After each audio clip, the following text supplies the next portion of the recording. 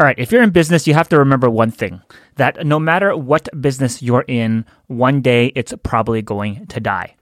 That sounds cryptic, but it's just the truth. And that's what we're going to talk about today. We're going to really dig in and talk about what does that actually mean? Like, how can I prevent my business from dying, or at least keep it as far away as possible? And we're also going to talk about what it means to innovate and how to cannibalize your own business so that you can keep it producing for you and for the world as long as possible. So stay tuned, because this is a really important episode if you own a business or are thinking about becoming an entrepreneur sometime in the near future. Welcome to the Money, Love, and Freedom podcast, where you'll develop the mindset and skills to create a life of total abundance. From business and health to wealth and love, discover what it takes to live a life of freedom on your terms. And now, your host, Coach George Wang.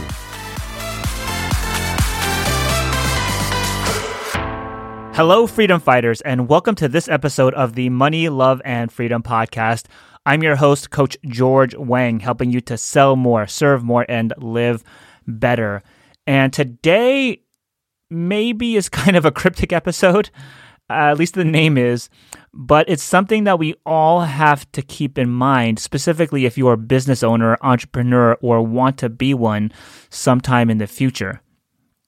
The big lesson for the day is we have to remember that all of our businesses and even our industry will one day die.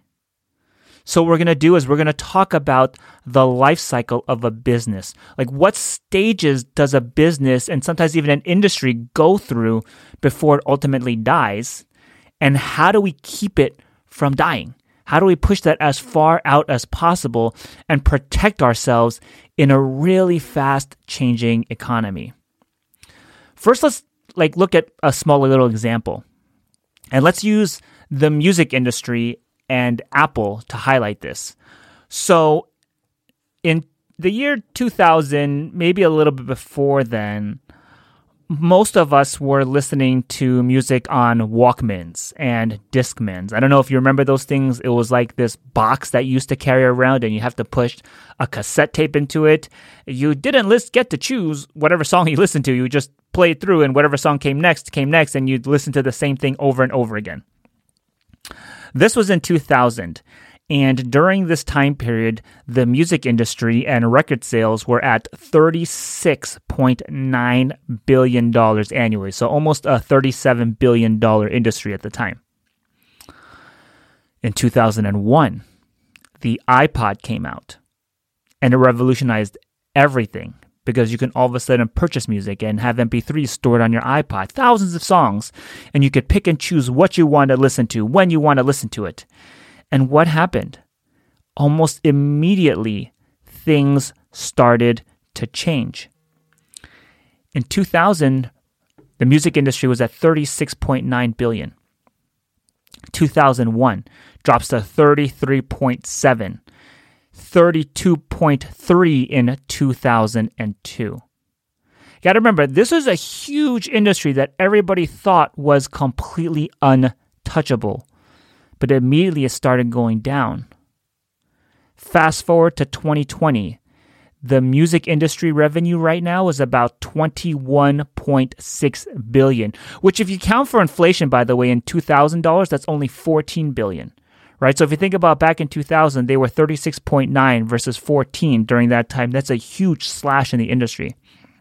But anyway, in 2020 dollars, the music industry's revenue was $21.6 billion. Now, Apple, forget about the sales of their iPhones, their iPods, iPads, Macs, MacBooks, MacBook Pros, everything. Just the App Store. You know, when you log into your phone, if you have an iPhone and you open up that App Store, and maybe every once in a while you buy something for $1 or $2, whatever. The App Store revenue alone, forget about all their other products, was $72.3 billion. $72.3 billion. Think about this. From one single thing, just the App Store. Just the App Store brings in almost 4 times the revenue of the entire music industry. Now, what happened? In 2000, all the record companies thought that they were untouchable. And here's this little company called Apple, which, by the way, if you don't recognize and you're not old enough to remember, before the year 2000, Apple almost went bankrupt. They were not really that relevant, to be honest, before the year 2000. And then what happened? This little thing called an iPod came out. And nobody really paid attention because there's this company that's just kind of struggling wrong. And the music industry is this big behemoth and nobody can touch us. We're the music industry. We're the record labels. Here's a little lesson for you. Whatever business you're in, whatever industry you're in, it is not untouchable. It is always ripe for disruption. And we've got to really keep that at heart because we don't want to be like the music industry. We don't want to not see what's coming and be completely cannibalized by somebody that we just didn't know was coming up, right? Think about Blockbuster and Netflix. Blockbuster thought they dominated the home movie industry. I don't know if you know this, but a long time ago, Netflix offered to sell Blockbuster for something like $50 million, I think. And this was a time when Blockbuster was worth, I think, around $4 billion was their market cap at the time. And Netflix was willing to sell for just $50 million. Now, what happened today? Blockbuster, basically bankrupt. Netflix, $489 billion market cap as of this recording. This is huge. So nothing's untouchable. So let's break this down. How do we prevent this from happening? First, let's take a look at the life cycle of a business. And it's kind of similar to a human life cycle if we can make that comparison, right? First, we're infants, right? And a business has an infancy stage where everything is green. Like we're new to everything. Like we've got to learn everything. And it's messy. We've got to learn how to walk. We've got to learn how to talk. Like we don't know anything about what's going on. And a business starts off the same way. We don't know what product to sell. We don't know who's going to buy them. We basically know nothing at the beginning start of a business. Then we go into the toddler phase. And, the toddler phase is we begin to learn how to walk. We begin to learn how to talk. We kind of like mumble our words and stumble. And a business kind of goes through that phase also where we're beginning to figure out who our customers are. We're beginning to figure out what our message is. And there's at least some forward momentum. Even though it's pretty messy, there's momentum moving forward. Then we get older and then we kind of go through the teenage phase, right? We become kids and then we eventually become kids and teenagers. And now things are starting to roll. We have some real momentum. We kind of are beginning to develop our identities. Here's what happens at the teenage phase. We think we're untouchable, right? You were a teenager at one point. You probably thought you were untouchable, that you would live forever. Nothing bad could ever happen to you. What happens to some teenagers, though, is they take on some really big risks. And that's what all teenagers do. That's what happens in the teenage phase of a business, is you start to take on some additional risk. Maybe you're expanding to other markets. Maybe you're starting to pump a lot of money into new ads. All these different types of risks. Some teenagers get into drunk driving accidents and die. That's just the truth of it. And that happens to businesses also. Some businesses jump the gun and think they're ahead of the curve when they're really not ready for it yet, and they die at this phase as well. Then, if you're lucky enough as a business owner to survive the teenage years, you go into young adulthood. And this is when we're beginning to figure out life. We're beginning to get some maturity. We're really ready to start to plan for the future, right? This business is now having some experiences, some customers, some real feedback, and we kind of are ready to dial down and plan for the long term, which is then adulthood. We're in full adulthood next. And this is when things are good, right? This is a great time because we're finally able to kind of pick from the fruits of our labor. Because, we've survived infancy, we've been a toddler, we struggled through that time period, we went through that weird, awkward teenage age, and we actually hunkered down as a young adult and planned for things. And now in adulthood, we can begin to enjoy life a little bit. Things are good. We just have to, keep steady, even pressure on the gas pedal to keep things moving in our business. What happens at this phase, the big danger of this phase, is complacency. And if we become too complacent in our business, then we fall into the next stage, which is aging. This is when things begin to break down. The business starts to fall apart. Some of those old systems we used to have don't hold up like they used to, and we begin to become a little bit irrelevant as a business. And if we continue on this path, this is ultimately going to end in the death of the business. We just don't exist anymore. When was the last time you stepped into a Blockbuster? Maybe never? Not for years and years and years? I think there's only like 5 left in the country. I don't really remember. There's a few left here and there. But for the most part, it's dead. All businesses will eventually die. That is true. However, the difference between a business and a human is that a business can last a very, very, very long time, way past any human life, hundreds and hundreds of years potentially. But how do you do it? How do you prevent a business from dying and keep it alive for as long as possible, especially in a fast-changing economy like we live in right now?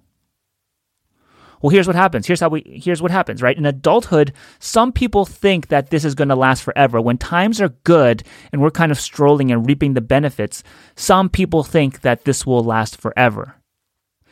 This is when we really need to not get complacent, because that's the big danger in adulthood, is we begin to get complacent. We think we own the land, we own the territory. This is my house. Nobody gets to step on my house. But that's not true. Anybody has this is a free market society we live in. Anybody could step in any single time. And so during adulthood, this is when we need to take some of what we're earning, some of the profits from the business, and reinvest in being a teenager again. We need to split off and create a division or put some people on some new tasks and invest some money and take some new risks like a teenager would take. Try some new things. And this is the problem, right? In adulthood, a lot of people become resistant. They say things like, we've always done it this way, or it's not our business, right? We don't do that in our business. That's what the music industry said. They said we always sold records, we sold CDs. Like, no way are people going to listen to music on their computers. What's this MP3 thing? Who cares about MP3s? Well, nobody cared until Apple found a way to very stylistically, conveniently, and nicely be able for anybody to hold thousands of MP3s in their pocket and play any song at any given time. The music industry did not look ahead. They got complacent with what they were doing. So did Blockbuster. Blockbuster got complacent. They said, who cares about mail-in DVDs? We know this better than anybody. Well, here comes Netflix. So here's the rule. You've got to innovate, especially in adulthood. Don't innovate too early, because when you're a teenager, that's all you're doing, right? You're just innovating. Well, once you're in that adulthood phase of your business, you've got to go back to the innovation table. You've got to take some new risks. Find some way to deliver your core competencies again, or create some new core competencies. Create a different division. Like, look at GE. GE has they sell everything. Right? They sell TVs, they sell refrigerators, they sell, laundromats, they build jet engines. I mean, they do so much stuff. You can't be scared of change. You've got to embrace it. That's one of the only things that's consistent in the world. Change, death, and taxes are the only few things that I can promise you are definitely going to happen in your lifetime. So don't be scared of it. Just embrace it for what it is and use it, and know that your business is going to have to change over time if you want it to survive. So there's a few ways you can do this, right? There's lots of ways. Okay, I'm going to give you 2 examples, but there's lots of ways. Okay, so don't think that these are the only 2.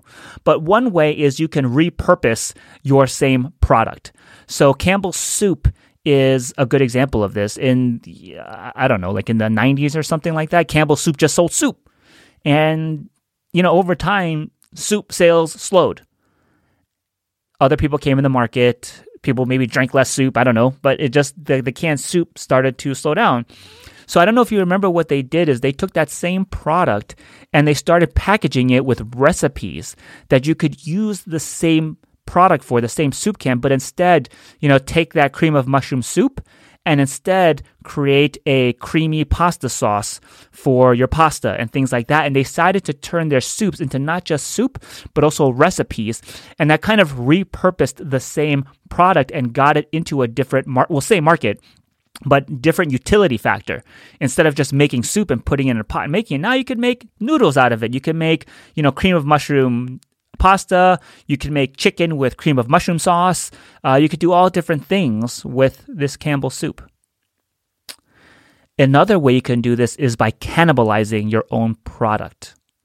Meaning you find whatever, instead of trying to protect your own product and somebody else making you obsolete, try to make yourself obsolete by creating the next thing that's going to kill your own business and your own product. This is what Apple does, by the way. Apple's famous for cannibalizing themselves. iPod sales were huge, but they cannibalized their own product. They killed the iPod, basically, by inventing the iPhone. So there's a story, I'm pretty sure I read about this in Steve Jobs' biography. I don't 100% remember. But basically the story was that there were 2 executives, a Microsoft executive and an Apple executive, were traveling to some function together.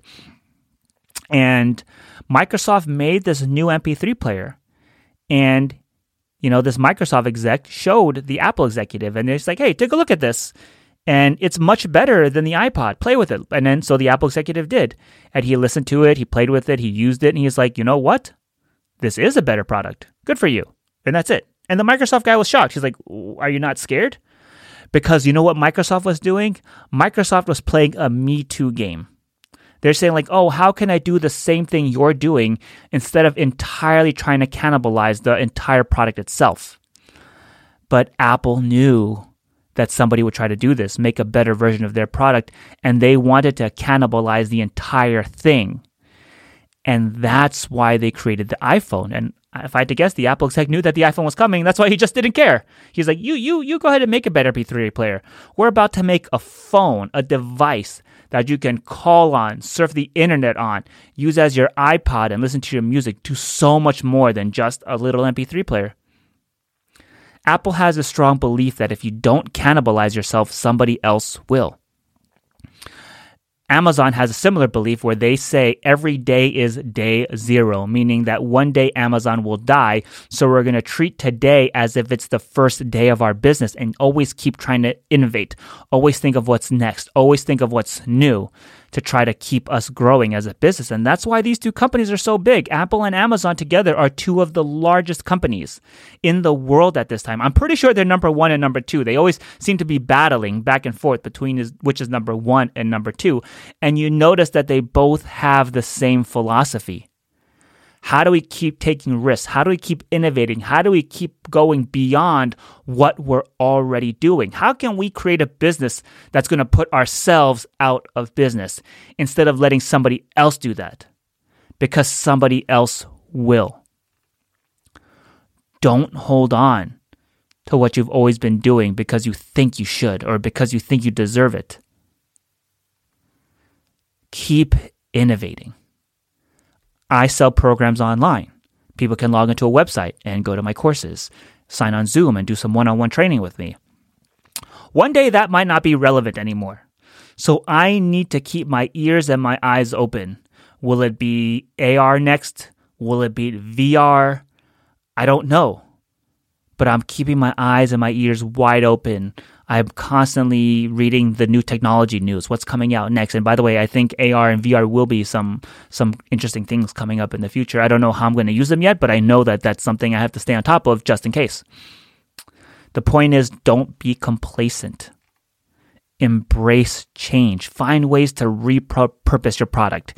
Find ways to innovate in a revolutionary way that has the ability to make your current product entirely irrelevant. That's how you stay ahead, and that's how you continually live an entrepreneurial life of freedom on your terms. Thank you so much for listening today. I appreciate you so much. If you haven't done so yet, make sure you're subscribed to this podcast because every week we're bringing you awesome episodes just like this and incredible guests. So make sure you're subscribed. And while you're there, give us a rating and a review. I would appreciate it so much. And until next week, take care, and we will be back here again, this time, same place, same channel, next Monday.